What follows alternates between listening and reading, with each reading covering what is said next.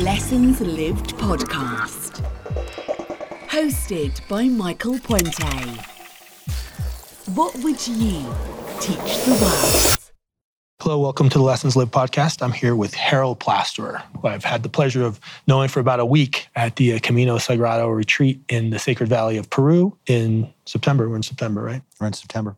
Harold is a very funny guy and a very interesting guy. He's had more jobs and more careers, like in varied, interesting, rare lines of work that I've never met anybody quite like you. You're a farrier, a jockey, a welder. You now are a teacher at a blacksmith school. A mechanic, a dairy farmer, a TV repairman.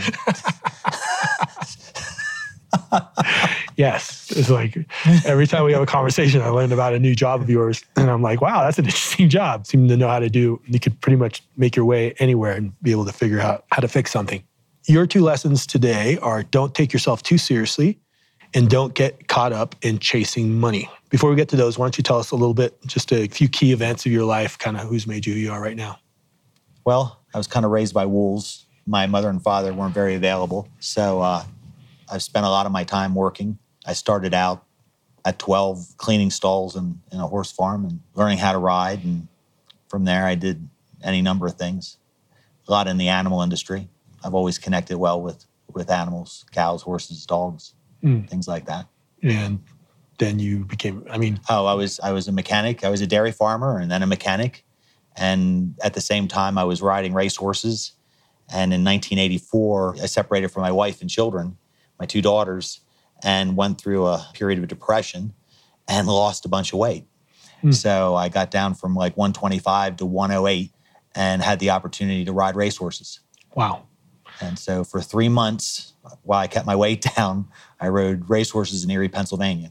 Wow, that's crazy. How was that? What was that? It was the best thing. It was like riding a 1,000-pound rocket. Wow, I can't even imagine. With no stop and no go.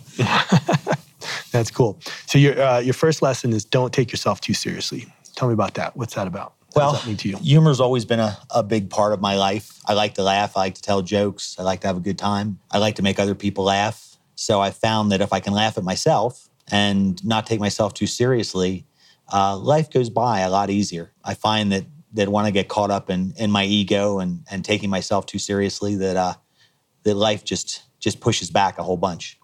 Oh. And it just seems to flow a lot better when I'm just kind of going with it. Nice. Can you give me an example of sometimes where your humor is? Oh, well, here, last night we had a serious ceremony and the shaman asked me how I was doing and I made light of the fact that I was sitting there watching everybody else have an experience and I was not. And it kind of lightened the atmosphere, lightened the mood a little bit and made everybody relax. I think laughter makes people relax. It does. In any given situation. It's the best medicine. It's the best medicine. Cool. Don't get caught up in chasing money.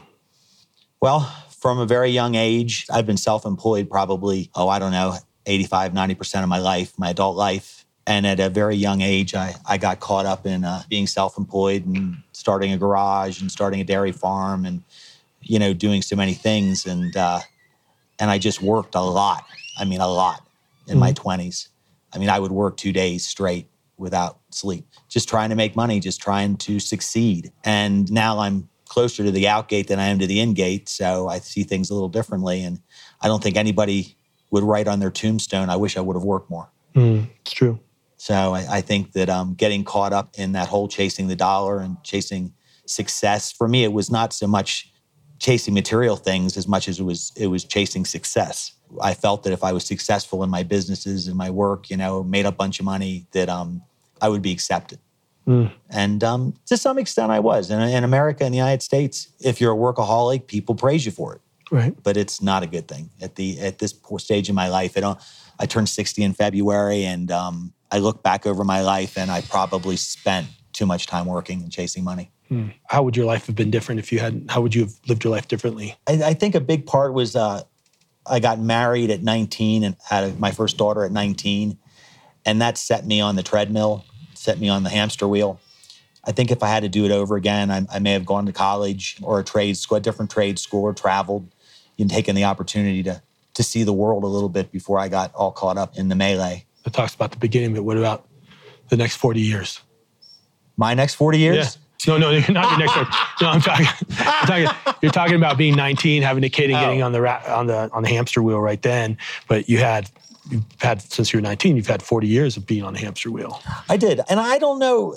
I think that I probably would have waited to have children because the pressure of having children, I felt like it forced me to stay on that wheel. Because, with kids, there was school and then college, and I put both my daughters through college. So it takes a fair amount of money to keep a family going. I think I would have waited to have a family and spent some time just, checking things out instead of jumping right on. Cool. So this isn't usually a question I would ask about the podcast, but we're on this retreat together. What have you learned on this retreat? I learned to open my heart. That's what the message is for me on this retreat. It's been over and over again. I feel way more connected to the people in the group, more connected than I've probably felt ever in my life. I feel a deep sense of love and compassion more than I ever have. Really? I've always felt a bit of an outsider. I've always been, I think, adversarial towards people. Oh, really? Yes. Yeah, because when I was young, I was a little guy and got picked on a lot. So I kind of became adversarial, and I don't feel like that anymore. Wow, that's wonderful. I feel way more accepting. How do you think it's going to be coming back home? It's going to be different. It's going to be a thrill. I don't know. I don't have any. I really don't have any expectations. But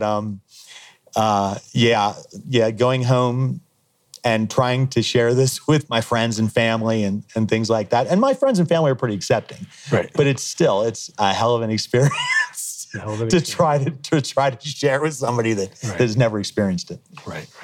Would you recommend it to other people? Absolutely. Yeah. Absolutely. In fact, I'm going to go home and try to get my girlfriend to sign up. Oh, wonderful. Mm-hmm. Great. All right. Well, thanks very much. Do you have anything else you want to say? Nope. All right. That's thanks. it. Thanks, Harold. Thank you, Mike. Bye.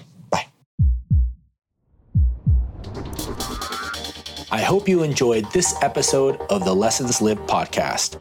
The Lessons Lived podcast is part of the Lessons Lived project, where our mission is to catalog the lessons of every human being's unique life and disseminate those lessons for humanity's betterment. If you like what you heard, please subscribe. If you have lessons you would share with the world, you can share them now at lessonslived.com, a platform where you can share your life's lessons and learn from others. If you want to be a guest on this podcast, please send me an email at info@lessonslived.com and let me know what you would teach the world. Until next time, I wish you well.